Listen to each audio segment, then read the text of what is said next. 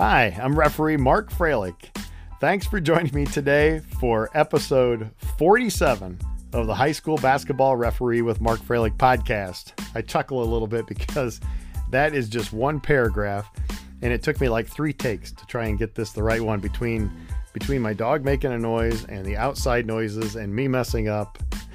We finally got that paragraph down, so that's good.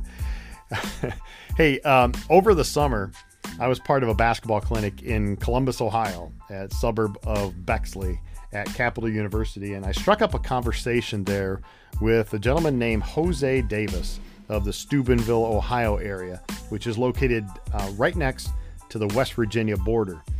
In fact, Jose is a member of the West Virginia Ohio Basketball Officials Association in Eastern Ohio. When you look at what we do as basketball officials, we go into a pregame, and especially if you don't know the person that you're with, the pregame is there so you get to know your partners. You get to talk to them either during the JV game or in the pregame before the game. And so while we definitely want to talk about the game and what things to expect, the pregame, the game, while we're out again during the JV game, gives us an opportunity to learn a little bit more. So the pregame section in today's episode really, I think, epitomizes the one aspect, anyways, that a pregame should include, and that's to get to know your partners. And in this case, we get to know about Jose, and what you'll hear about Jose is really unique. I haven't had a guest like this before. Davis's journey went something like this. He was a 2-sport athlete, basketball and football at Kent State University.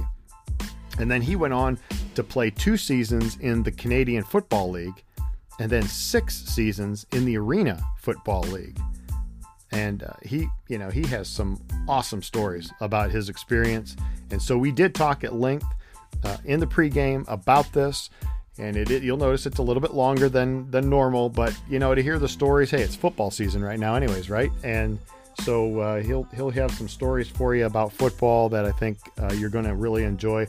And we intertwine some basketball stuff in there as well. So I think you're going to enjoy not just the pregame, but the entire episode. He's in his 8th season as a high school basketball official. And last year, he worked his first Final Four state tournament, boys basketball tournament at the University of Dayton. So he's really excited about that. He talks a little bit about that as well. He is married with a couple of children. He was the high school football coach at his alma mater, Bel Air High School, for 7 seasons, and also at Bel Air St. John's for 2 seasons. He's currently employed at the Jefferson County ESC, working at the alternative school, which is located in Steubenville. And he also has what he calls side gigs. And so he trains quarterbacks and wide receivers, which I thought was really interesting. He's broadcasting high school games on the local TV station, and he also coaches travel basketball. So I think Jose needs a little bit more to do. My goodness, he's a busy man. Hey, remember that this High School Basketball Referee with Mark Froelich podcast, we have a new email, and that is hsbasketballrefereepodcast@gmail.com. Again, hsbasketballrefereepodcast@gmail.com. Feel free to email me questions, comments, suggestions for future guests, whatever it might be. And the email, of course, it can be found in the show notes for this episode, or you can also find it at anchor.fm/Mark-Froelich. Again, like last episode, there's an opportunity for you or your business to sponsor one or more of the 7 segments that are in each episode.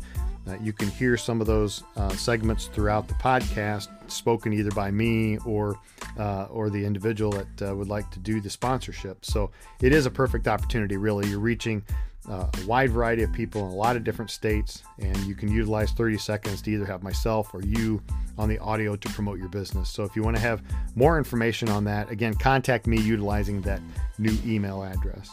And of course, our major sponsor continues to be PQ2 LLC, and I thank the company and owner Matt Kearns for his continued support for the High School Basketball Referee with Mark Froelich podcast. As I mentioned before, Matt's a high school basketball referee in Ohio. He's been one for 36 years. He's a member of Trumbull County, Portage County, and the Lake Erie Basketball Officiating Association in Northeast Ohio. Matt's a longtime friend, basketball officiating mentor to many people, including myself, and you can learn more about his company at pq-2.com. If you haven't already, please remember to subscribe or follow the podcast in whatever platform you're utilizing. After you do that, the podcast platform will hopefully send you a message informing you of the new podcast episodes that appear every time they appear. And I usually like to do that on Friday mornings. And of course, if you're not able to sponsor a segment, you can certainly support the podcast by going to anchor.fm/Mark-Froelich. And you can click on the support button. From there, please select any one of the one-time or monthly payment options. As always, thank you for taking the time out of your day to listen. Episode 47 with Jose Davis begins in just a few seconds.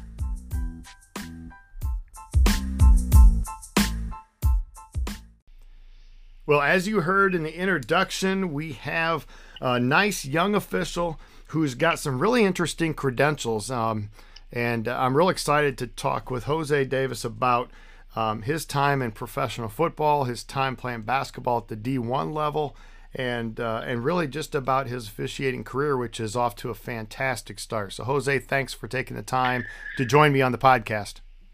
I appreciate you having me. I had told you whenever I met you at Capital University that when you introduced yourself to me, man, your name rung a bell right away because I caught myself listening to your podcast last spring. Well, thanks.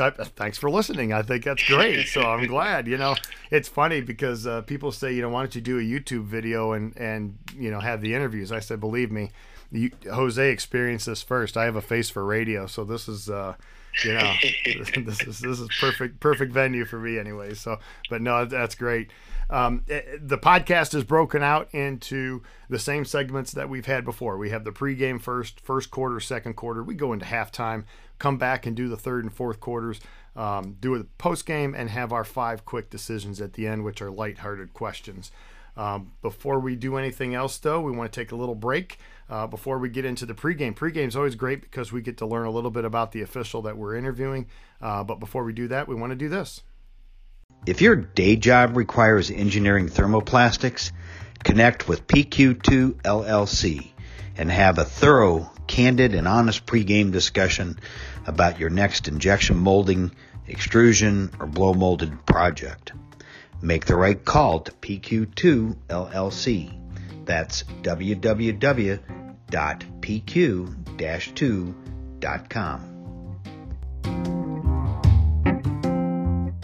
Remember, you can follow or like the High School Basketball Referee with Mark Froelich podcast on both Facebook and Twitter.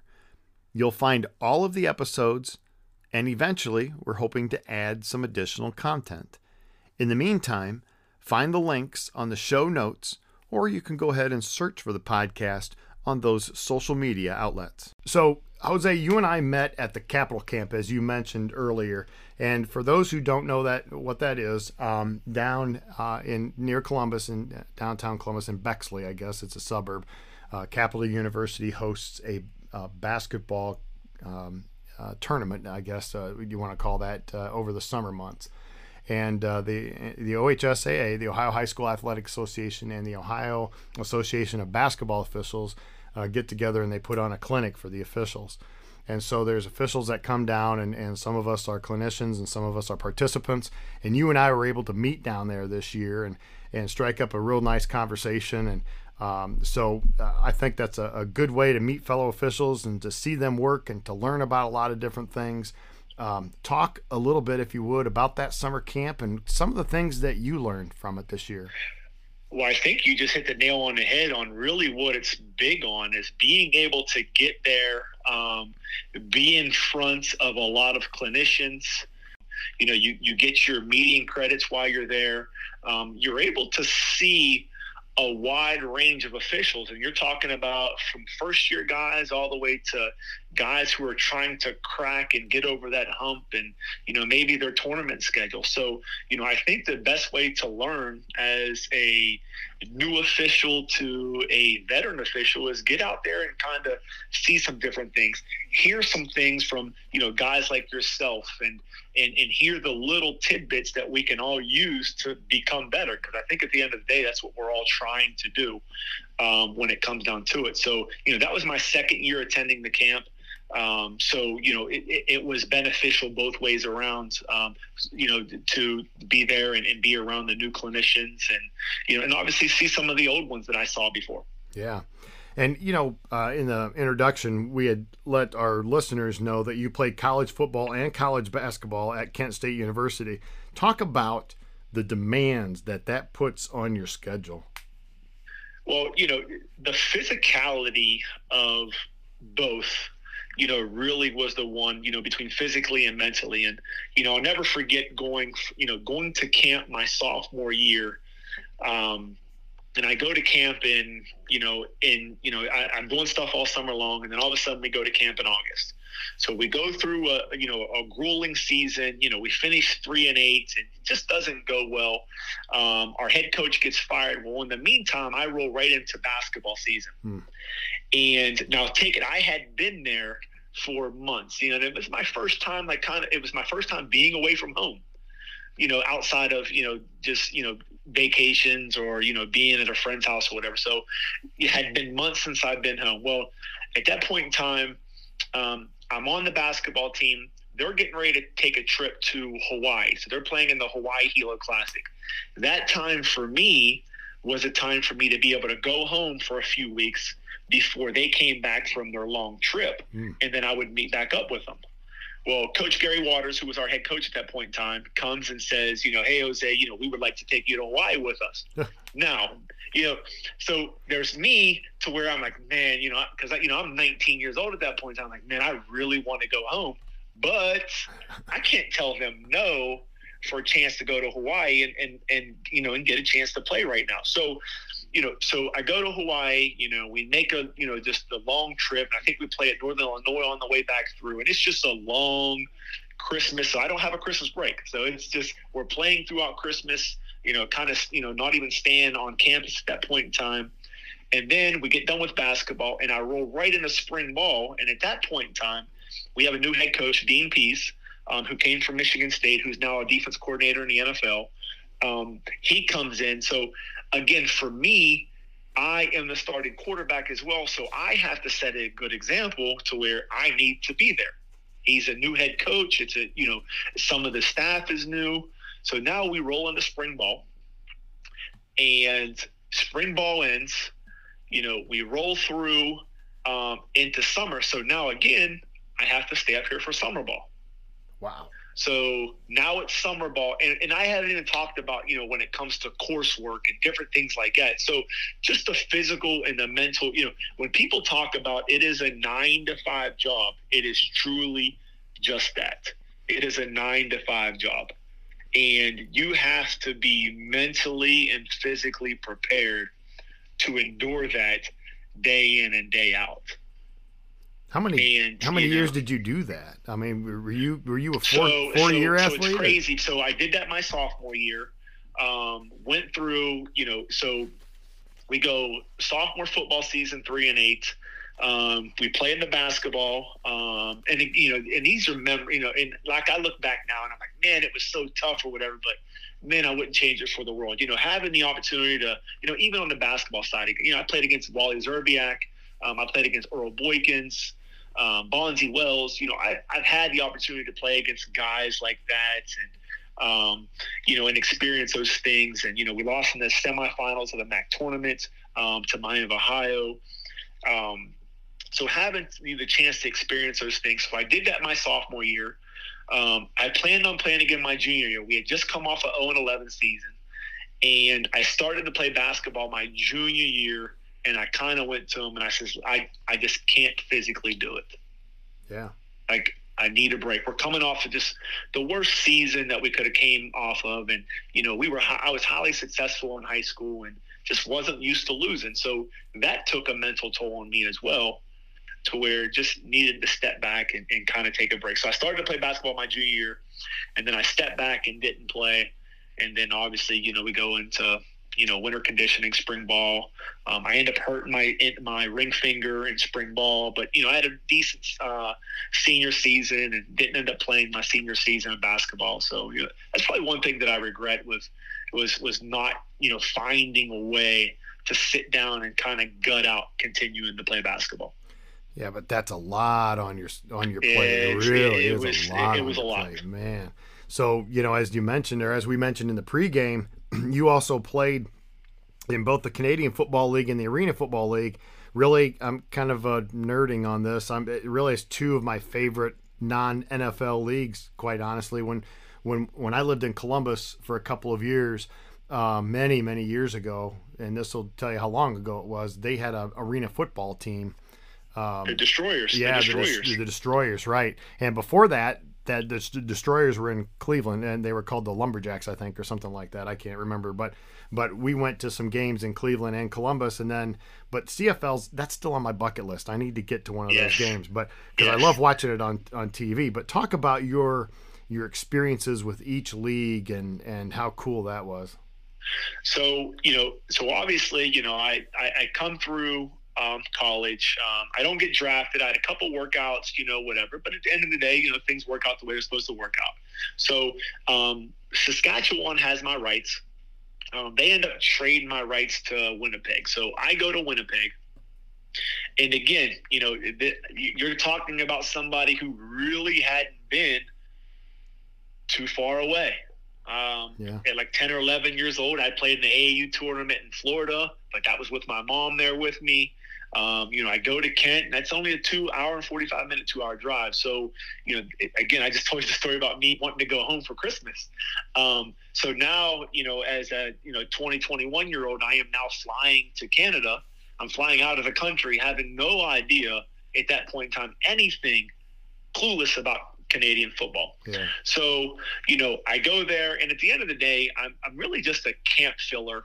At that point in time, Kerwin Bell, who played at the University of Florida, was a starting quarterback at that point in time.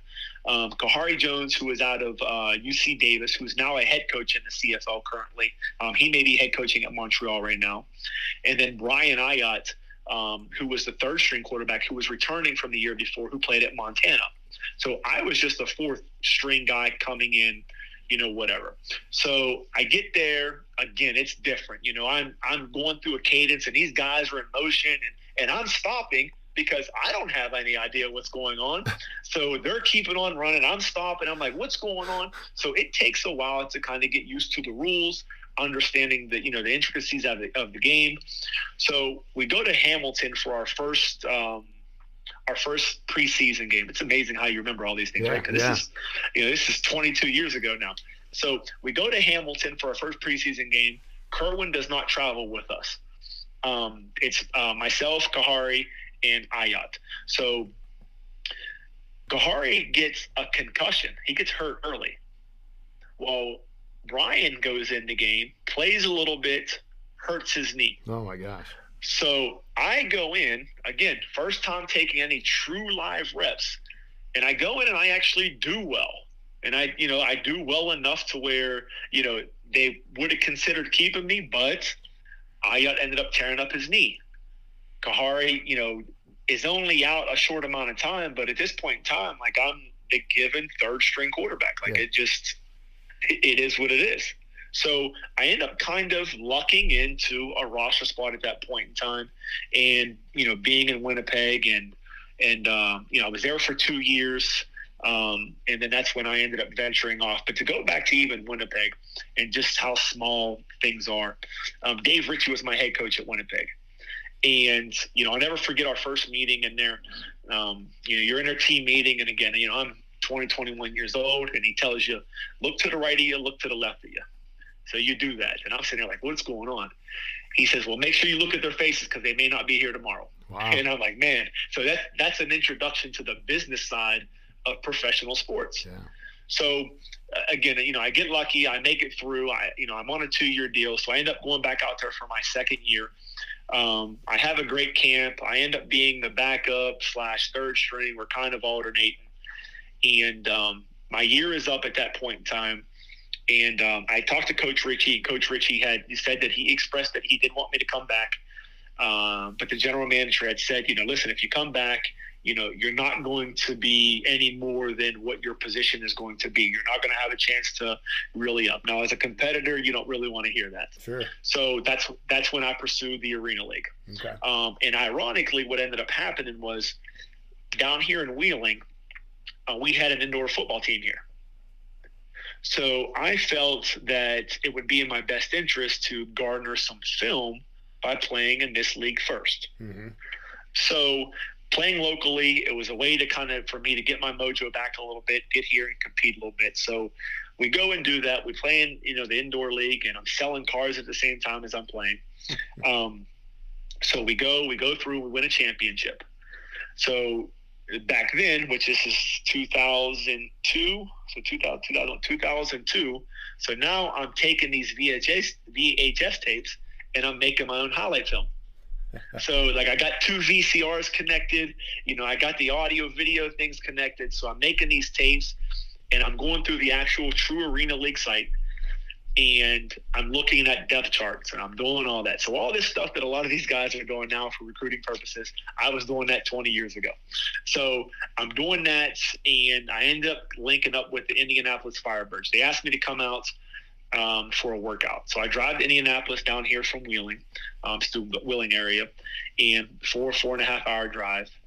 And a week or two into the season, they're in training camp. I get invited in for training camp, and I ended up putting on a practice squad.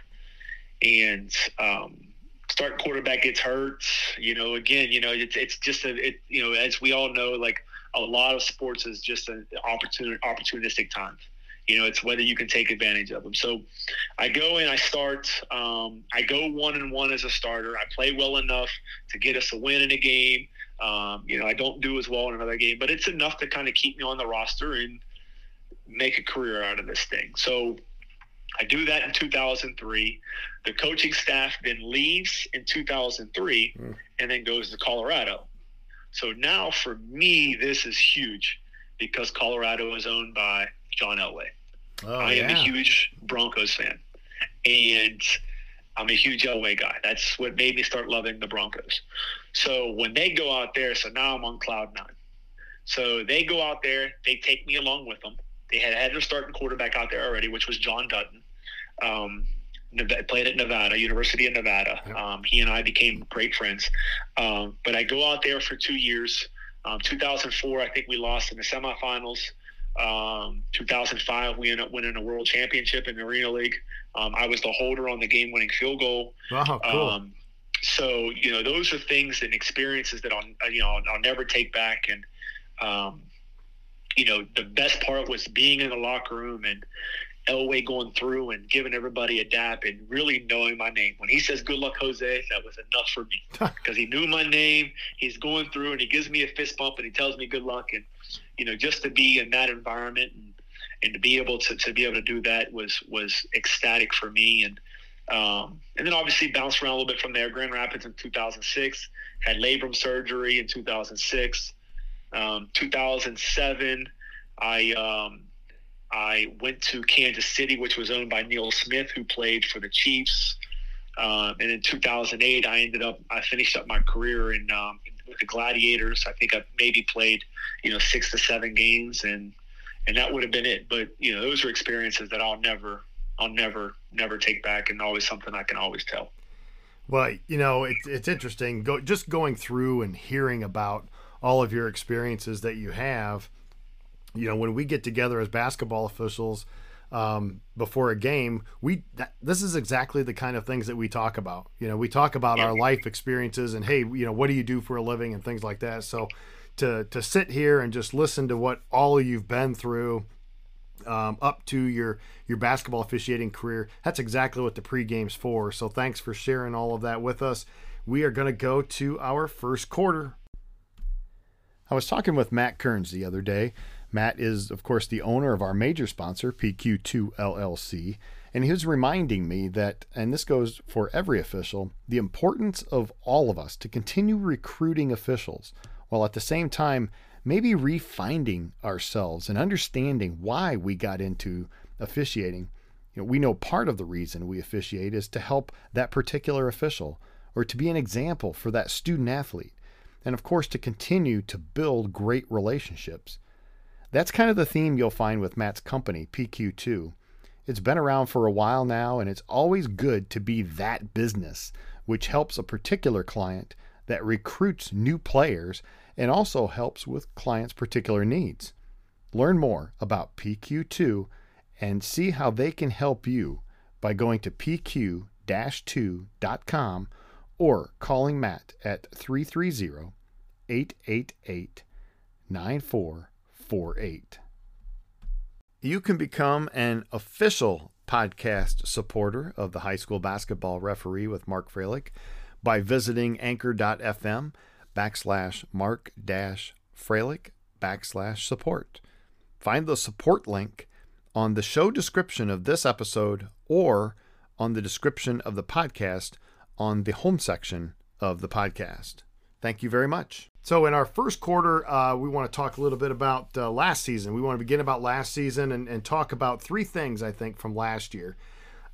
Any interesting or humorous stories from last year's games, anything maybe you've learned about yourself as a basketball official, and then you worked your first Final Four boys state tournament basketball game last year. Exciting time for you, I'm sure, and that's really exciting. So I'll have you talk about that as well. So first things first, any interesting or humorous stories from last season's games? Well, I think it's funny because in my 8th year now, I haven't done a lot of two-man over the last few years. So, but with the shortage of officials at times, and you're able to fill in for a freshman game and stuff like that. I can remember a jump ball during a two-man, right? And I'm tossing, so I toss. Ball gets tipped going the other way, and my partner stands there, doesn't move. So, he's like, "Ooh, I forgot we're in two-man. I got to hurry up and run to the baseline." So, those are the things that you kind of take for granted, whenever you're doing three-man, and then you got to go back to two-man. You have a lot more respect for what the two-man used to be and where you used to be at because of the coverage areas and different things like that. So, I would say that would be one of the most humorous things that we've had happen to us, last year with one of my partners. And then anything you learned last year about yourself as a basketball official? I still get nervous just like anybody else does. From just the opening tip of every game, just those butterflies. I talked to my youngest son about that the other day, when he plays, he's a JV quarterback right now and talks about how he's, how he gets nervous. And I'm like, I'm 44 years old and I'm just officiating basketball games and I get nervous as well. Absolutely. So, you know what I mean? And I'm sure, and my old basketball coach, Coach A, used to always tell us, you're not nervous, you're not normal. So I always take that, in and that, man, I really still get nervous about this. Yeah, and there's nothing wrong with those. I'm an old man and I still get nerves, and so there's nothing wrong with that. It keeps you going, it keeps the blood pumping, and you're always having good. That keeps your thoughts positive, I think, anyways, because you've got a job to do. Yeah. So, and then finally talk about your Final Four experience. When you talk about nerves, and that was one of the things I think that Denny had asked at the end of the game, was he says to me, he says to all of us, how were your nerves? And I'm like, a lot of times in regular games, I'm able to shake those nerves after 2 or 3 trips down the court. I never felt comfortable in the game at all. Like, even when there's a minute left, it was probably a 20-point game, but I still felt that nervous energy going around. But man, what an experience. What a way that they treat you there. From the picks with your family before, the picks with your crew before the game, just being out there in that facility on that big stage is something that you'll always remember and has my blood flowing to make sure that I try and get back. So, you've had some great success, obviously, and I think you're entering your 9th year now. How did you make progress in high school basketball officiating, and what do you think contributed to your success? I think just really, first off, is working. So, and I'm working summer league games. I'm currently refereeing a youth girls parochial league. So every time that you get a chance to work, you have to work because there's things that we all need to work on, mechanically. Like one of the things, I have to get better at, and it's crazy, is calling fouls with my outside out my left hand. I can point that way, but it's amazing how my mind tells me I can't raise my left hand to call foul. So it's just, those are the things that, when we look at it, just in listening to the vets and taking tidbits, of everybody and kind of piecing it together, and listening to what they have to say. I know that, you get some who, they are worried about the quality of games that they're getting, or even the quantity, instead of, let's just work what we get and work to be better at what we're getting, and the rest will take care of itself. That's all I can control. Yeah. I can only control the games that I'm on that court that I'm officiating. Now, if I can get that person to recommend me to come back, then we're good to go, because it's just going to keep on going that way. Yeah, that's a great point. And I think that's probably one of the experiences you're able to take from your athletic career, is taking one game at a time. And it kind of carries over to the basketball floor as well. And you look back at your young career, do you have a mentor? So it's kind of, I have a handful. Okay. The first one is going to be Mark Joseph, who no longer officiates. He doesn't officiate anymore, but he's the one that kind of pushed me to get into it. And he's kind of my mentor, that I know that he's going to give me the rough truth. And I think that we all have to have those. Exactly. So every little thing that I'm doing wrong, if it's not a call that I didn't make, and he's going to make sure that he tells me about it. He's going to tell you, he's going to ask me, why are you doing this? You need to be wider. So he's going to address those things that maybe somebody else is not going to do. So, I respect him a lot for that. And he's helped me so much, mechanically and all this other stuff to help me along with that. My next one is going to be Pete Brogdon, who's on my board here, who's an older vet. He's been my in-game one that he and I have done a lot of games with over the last, 3, 4, 5 years, to where he stays on me about stuff that's in-game. I have a bad habit of blowing my whistle twice, like if there's a jump ball. He's always reminding me that of little things that I need to be reminded of in game. And then, then when you look at, the progression of moving and advancing, then we got to, Donnie Giffen has been a huge asset to me, on that aspect of it, being around him and helping me get a seat at the table.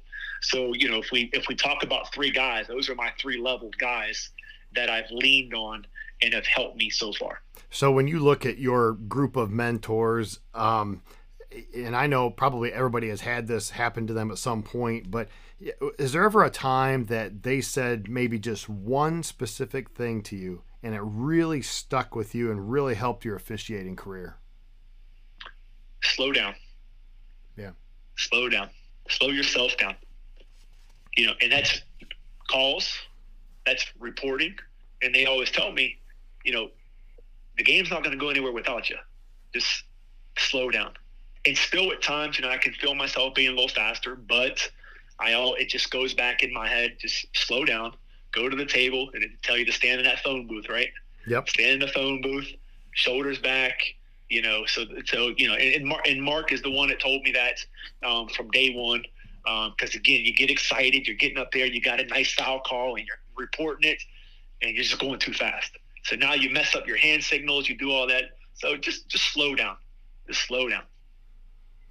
I'll tell you can't beat really good mentoring. I think that's just such a critical part in officiating. So I'm glad you're able to have 3 guys that you can tune into to get that. And we're not going to slow down here, though. We're going to go on to the second quarter. We'll be right back. Rule 1, Section A, Article 3 in the Project Management Rulebook says trusting your business partner gives you the best chance to launch your new plastics project application. Make PQ2 LLC part of your crew on your next thermoplastic resin application. Call 330-888-9448 and ask for our in-house basketball official and owner, Matt Kearns.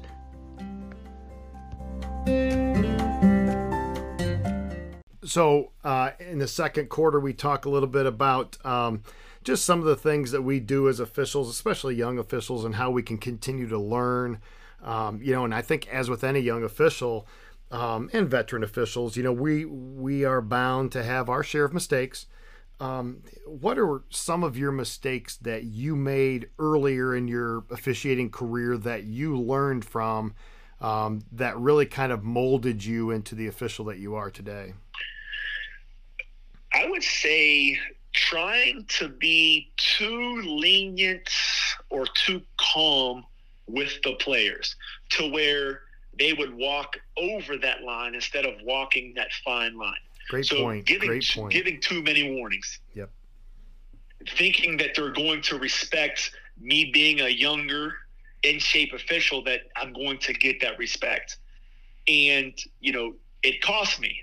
So I had to learn that way, and as a younger official, to where now, it's more, yes, I'll smile and I do all the things that we need to do to let you know that I'm there to having fun, but to also know that we're going to keep this game under control, and I'm not going to embarrass you, and you're not going to do anything to embarrass me. Yeah, and going along those same lines, when you're on the floor, talk about your approach to the preventative style or preventative aspect of officiating, and like talking to the players. You just talked a little bit about talking to the players, but there's a difference between casual talk to the players and talking them out of situations during the game or during dead ball time. So how do you approach that in your officiating? And that's kind of the thing. So in pregame, when we talk to in pregame, we talk to captains, hey, let's make sure we're keeping our hands off. So, we kind of tell them, hey, this is your job as captains to make sure that you're telling your players that we want to make sure that, we're doing all these little things. So, but as the game's going off, just reminding, hey, make sure you set on screens. Because, as we're in that position and we're open, we can see these guys coming through. We can kind of see the play developing. So we can kind of get set. Because, again, for us, we don't want that stoppage, right? We want to kind of keep that thing moving, and we don't want to create an advantage or disadvantage either way. So, talking them through those things. If there's some pressure on the ball, no hands, no hands, no hands. Now, if it's something that we have to keep on warning 3-4 times down the court, bam, we got to hit them with one. And so to get rid of those warnings, dead ball situations.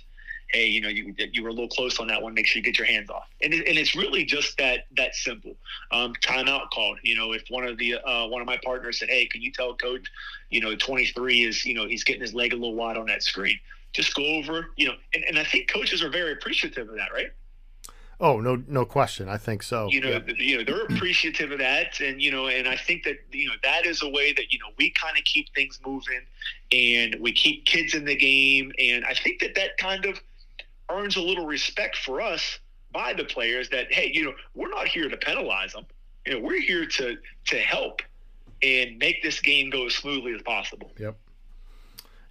And I see on your bio that you're a head football coach for 7 years at Bel Air High School. So where I'm going with this is that we have to deal with coaches as officials. And so you've had the experience on the football field anyway of dealing with officials. So kind of layering that aspect with your current officiating, what have you learned in your short career that's led to having good relationships with coaches? I look back at myself and I'm like, man, I was a maniac. But, I think from the other side of it now, me as an official, is that understanding how much emotion goes involved and that's in this, right? There's a lot of time and effort that's put in. So it's emotional.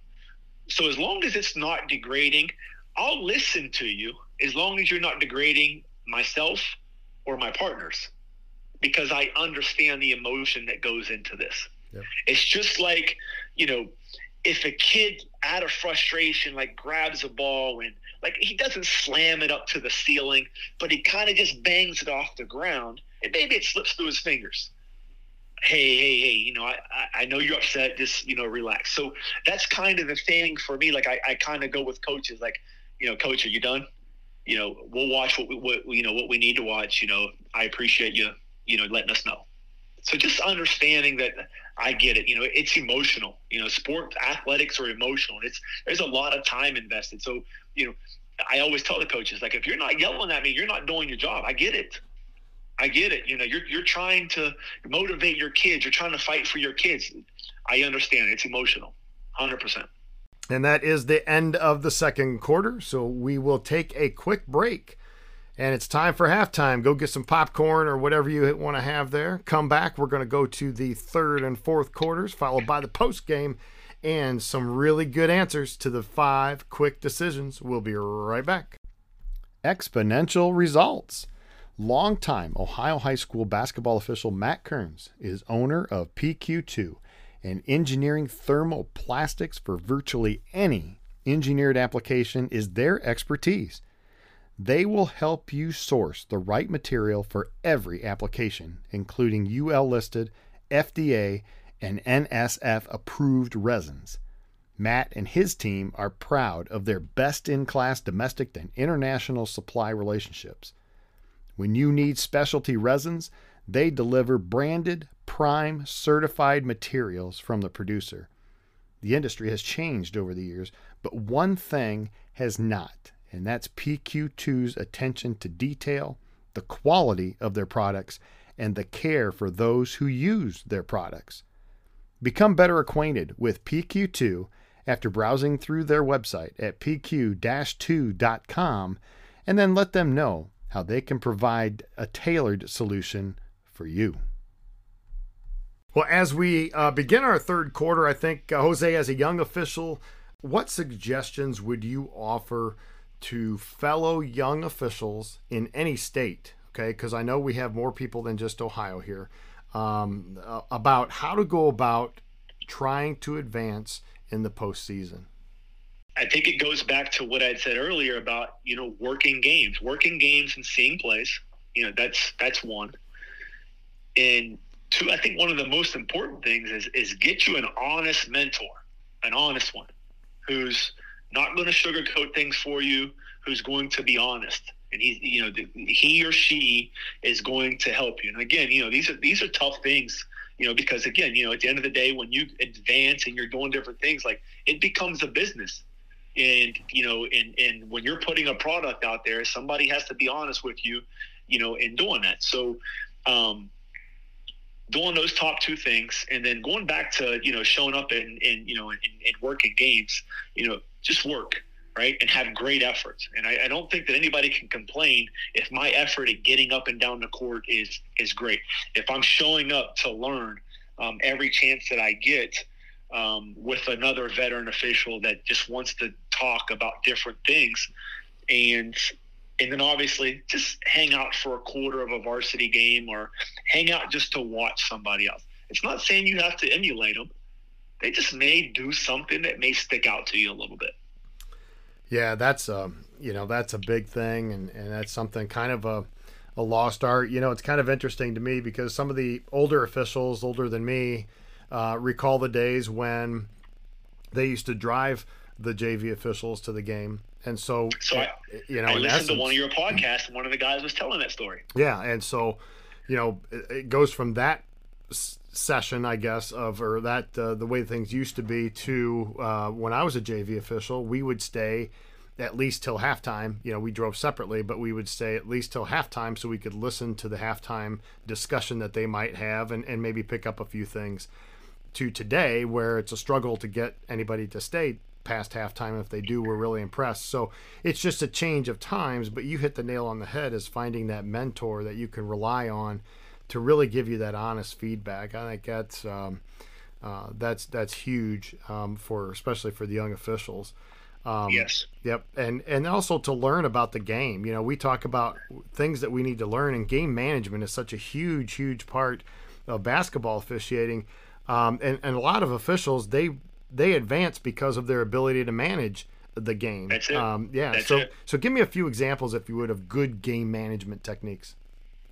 One of the things of, with the game management is really, we talked about earlier, of the preventative officiating, right?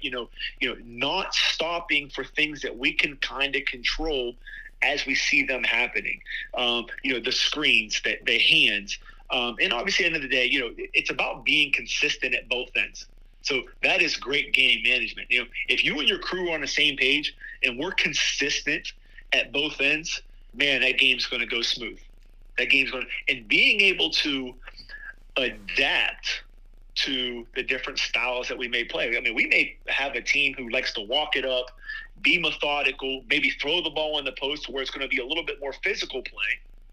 So being able to adjust that aspect of it and evolve, which I think helps an official be able to grow and be able to move on because of their ability to officiate different types of basketball. A team that likes to get up and down, or a team that likes to be a little methodical, make 7 passes, and they're a heavy screening team and different things like that. So, managing the game on that, making sure that we're getting the obvious fouls. Make sure we're getting the obvious. When do you think the light bulb went off in your head and you realized the importance of game management? Sometimes you just go out there and referee the game and say, man, I did a great job there. I can't wait till I get to the next game. And then something happens where it's like, I kind of managed that game instead of called the game. Do you recall a time when you kind of thought, wow, that's just kind of what happened? Just working with vets. Yeah. Because they're the ones that are helping you do that. And they're talking you through this at quarter breaks, halftime, pregame. You know what I mean? So, that's when you're kind of like, okay, this is how it works, right? Or, I'm watching them officiate. And, this is how it works. So now you're just managing the game. And then you catch yourself now when you watch games on TV. You're not as much watching basketball anymore. Yeah. You've now become an official watcher. That's so true, isn't it? It's amazing. It's absolutely amazing. Well, hey, that's the end of the third quarter. We're going to get ready and head to the fourth quarter. We'll be right back. This is Matt Kearns, and I'm honored and proud that PQ2 LLC is sponsoring my very good friend and former co-official Mark Froelich and the High School Basketball Referee podcast. I love plastics manufacturing and making things happen in the world of engineering, resin, distribution, and compounding. But come on, there's nothing like game night. A packed gym, the place is rocking, and we leave the floor knowing our crew gave the players and coaches our best, right? I truly hope you enjoy these podcasts, and thank you for your continued support of the High School Basketball Referee podcast and PQ2 LLC. Tonight's tip: nobody came to see us officiate, so make sure the kids are the stars on game night. Our fourth quarter, we like to implement a rules question. And if you go to, I know you're probably listening on some kind of a podcast platform right now, but if you go to anchor.fm/Mark-Froelich, and that's Mark-Froelich, there is a poll question on there. And it's not going to be this question here, because he's going to answer it for you. So we've got another poll question there, and it's another rules question. So you can go on and answer that as well. We'll see how many of you answer that correctly. But this particular question is from Rule 4, 4.19.7b. A1 is passing the ball to A2 in the team's front court when B2 deflects the pass. Okay, so A1 passes the ball to A2 in the team's front court when B2 deflects the pass. As A2 and B2 are attempting to retrieve the loose ball, A2 illegally pushes B2 from behind and a foul is ruled. Team B is in the bonus. So what happens? Does Team B, are they awarded bonus free throws because they're in the bonus? Or, answer B, are no free throws awarded as this is a team control foul and B2 is awarded a designated spot throw-in nearest the spot? This is going to be B. So it almost ends up being almost like a player control or legal screen of something of that sense. And if I'm explaining it correctly there, because of the, we're still going to stay, that we still have team control when that ball is inbound. Very good. Yeah, right. that one's in the heat of the moment and the fast pace of the game, we really got to be on our toes to make sure we that we can distinguish that when that happens in a game and it gets missed. I've seen it get missed. I've missed it myself, and so it's good to be able to revisit stuff like this. The tricky part of that is the deflect word, right? It deflects. So correct. You think that there's no team possession anymore because it's deflected, so there's no team control anymore. Right. Yep. So, hey, coming into the season, it's a new season. You just had a great season last year. Do you find yourself setting goals for yourself before each season? Every time. Yeah. Things whenever I'll go back and I'll watch film from last year and figure out things that I need to get better at. And again, I just told you, I have to figure out a way to call fouls with my outside arm and my left hand. Still continue to work on standing tall. My posture is bad. I've been trying to work on my posture to where I can stand up taller and tighten my core. So those are two things that I already know going into this year that I have to be better at. You're a former professional sport athlete, dude. What do you need to stand up taller for, Have you seen anything scary on the basketball floor? Oh man, in my fourth or fifth year, I had a fight. Oh no. Yeah. So well, let's hear about that. That's one of the things that that haunts me daily, and that's the reason that I've kind of changed my ways of being a little bit more stern with the kids.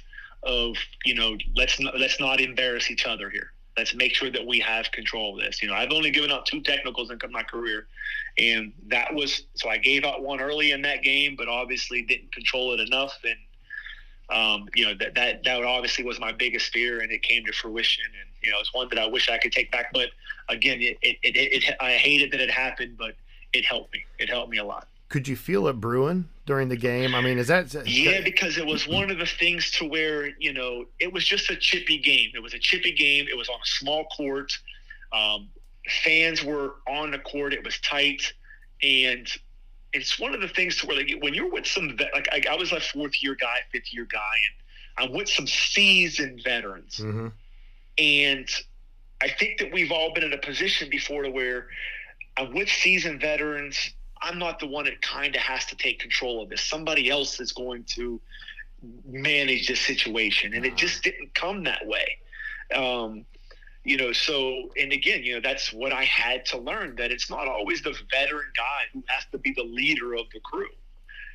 And I think a lot of times that, younger guys bring so much value than what they think that they do, but they think that because, I'm a 6-year guy working with a 19th and 21st year guy, that I'm just a peon of the group, in which your value is so much to the crew, and everybody has to understand that and do their part. That's a great point, because we're a team out there and everybody has to contribute, and that it really is. That's a solid point. We have just been through all 4 quarters. We're going to go to the post game in a little bit. As you've heard in this podcast many times, many officials say that the relationships within the community of basketball officials is a huge reason why they take the floor each and every game, year after year. PQ2 LLC, they bring that same passion that you have in the locker room to every client relationship they've built over the years. PQ2 is proud to be the thermoplastics resins company that dares to be different. Call Matt Kearns at 330-888-9448 and ask what makes PQ2 LLC different. So I'm really interested in this portion, because we always save the post game and we talk about how it's great to have basketball officials be able to enjoy each other and have time with each other. And boy, you've had that brotherhood all along. I mean, with your extensive sports career, you've had it in basketball and football, professional, college. I mean, that's a special brotherhood. Have you been able to experience that at the level of basketball officiating yet? And we've just kind of kicked it back in now. One of the things before I'd even got into officiating, when Mark Joseph used to always tell me about it, like they'd go out to eat and do all these different things. And I'm like, man, I'm not an athlete anymore, but I want to be a part of that. Like, those are the things that I want to do. So, after COVID, we kind of on Friday nights. We have a place over here in Weirton, West Virginia, Route 22 Sports Bar. That's kind of where we've kind of like sent out a group message. Hey, come over after your Friday night game. We're going to have some drinks and have some food, kind of hang out and talk and kind of go over your games and things like that. So we've kind of kicked that back off. We started golfing a little bit this year as a group. So, those are things that, man, as a former athlete, in missing those team camaraderie things and now being able to be a part of this is what I signed up for. I signed up for this type of stuff. Yeah, and it really underscores the value of having mentors and friendships and great colleagues, and because we need each other, especially in today's the way things are in today's world, and with your job, you're employed by the Jefferson County ESC as at the alternative school located in Steubenville. So when you look at officiating, there's plenty that officials gain from it professionally. I guess did you witness that with officiating? Did you witness that your professional job is really better because of the things you learn in officiating? Yeah, just, and obviously dealing with kids, right? I'm dealing with kids at school. I'm dealing with kids on the court. So, those go hand in hand. Some of the connections that I've made, of filling in for crews that are educators, being able to talk to them and different strategies and stuff that they use. So, again, you talked about pregame talks. It's not always about basketball. It's about life stuff, the different things that go on. So, again, just having the ability to listen and you just pick up on things here and there professionally. Boy, that last question, Jose, I was actually going to pause it and re-edit it because I was fumbling all over the place. So hopefully this one will be a little better for the post game. But you're married with 2 children, and that we all know how officiating really is a part of our lives that unfortunately our spouses and kids can't be a part of all the time because of our travel schedule. So talk a little bit about family life and how you've been able to balance that life between home and officiating life. Well, I think just, when you're not officiating, you're not officiating. And I think it's the best way to do it. If you kind of give that small window of time that I have to get better, and being able to watch film or do whatever, but kind of leaving that then and there. Having 2 boys and being able to contribute to what their interests are, which obviously their interests are athletic. So being able to have my time there with them to help them continue to grind and get better.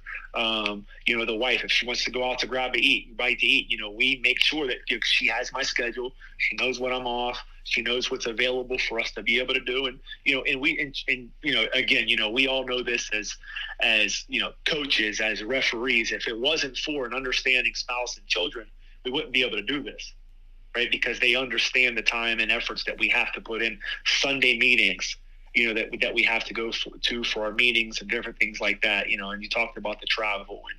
And so, we even invite her out when we go to golf and we're meeting, we're going to go grab a bite to eat afterwards. I'll text her, hey, you want to meet us here? So, that's a way that we're able to work that family time in as well. That's great. And for everybody that's listening, probably one thing that they can take away from this in family life is communication. I mean, that's really you really got to be able to communicate to get things accomplished. And obviously you've got that down to a science. So that's great. That's the end of the post game. 5 quick decisions are next. I think you're going to like these a lot. We'll be right back. When a coach or player acknowledge your effort at the end of a contest, it can make the difference between a fun ride home or one where you're questioning every call you made in total silence. In business, it's no different when the customer values your performance and takes the time to let you know.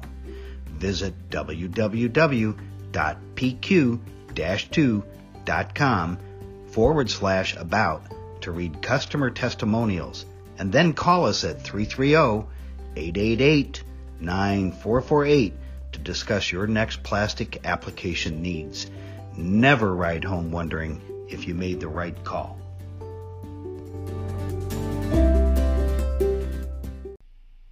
Always my favorite part of the podcast is the 5 quick decisions, answers, because there's a lot of different stories that come out of these. But you had talked about when we were talking about the brotherhood and sisterhood of officiating that you said, yeah, we get to go out to eat, and you always look forward to doing that. And you know, when it comes to food, obviously that's always a good thing. And afterwards, we find good places to eat. But what is the best food that you've had at one of your games, whether it's food at the concession stands or food at the schools that they brought to you after the game? Well, the one that stands out to me the most is did a game at New Philadelphia High School just last year.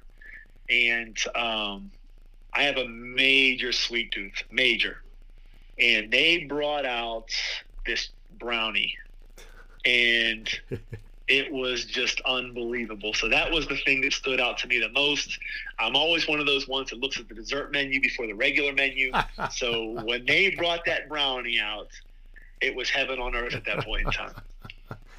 Oh, I got a big sweet tooth also. I got to tell you, I'm right up there. So I'm thinking, when you say brownie, I'm thinking, how thick is the frosting? That's really. But not only the frosting, but the brownie was just thick.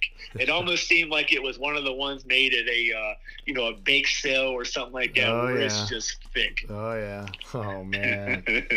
All right, question 2. Talk about one game that you will always remember officiating and why it's a remembrance. I mean, obviously, being able to do a state final, sure. It at a point in my career now at such a young time, it was something that I'll never forget. The facilities, being on Dayton arena floor, and being out there in that environment is something that at this point in time, it's definitely a game that I'll never forget. What's the weirdest, funniest, or most unusual thing that you've witnessed while officiating at a high school basketball game? I would probably say year 4 or 5 for me. It's me, right? I'm the youngest guy on the crew. Okay. I'm with 2 wily vets. I told you, Pete Brogdon, and I'm with Wayne Ogleby. 2 vets. You're talking 15, 20 plus years. Obviously, I'm the young guy, so they make me the R. Yep. So I toss. We probably went 2 or 3 trips up and down the court where the teams were going to the wrong hoop. Oh, no. We ended up being fortunate enough to where there were no buckets scored, that the ball just ended up going out of bounds, and then we realized, we've been going the wrong way the whole time. So we were able to get it corrected and, whatever. But again, those are the things that happen. You kind of get those brain farts and everything, all these body parts are moving, and so that's one there that we make sure that with pregame, hey, let's make sure that we're going to go the right way. Yeah. You're so fortunate that no points were scored. That's fantastic. Yeah. I like this story. You clued me in on this one. Recall the funniest thing or something that you'll always remember about one officiating partner. So doing a game last year, and, we're dressing and, and we're actually at like a holiday tournament. So there's other officials in there or whatever, and we're all in there just shooting the crap, just in there just talking or whatever. And I look up, and the guy has a onesie on, and I'm sitting here looking like, you're wearing a onesie? Like, is this real life? Like, these officials really do this? You actually asked him that?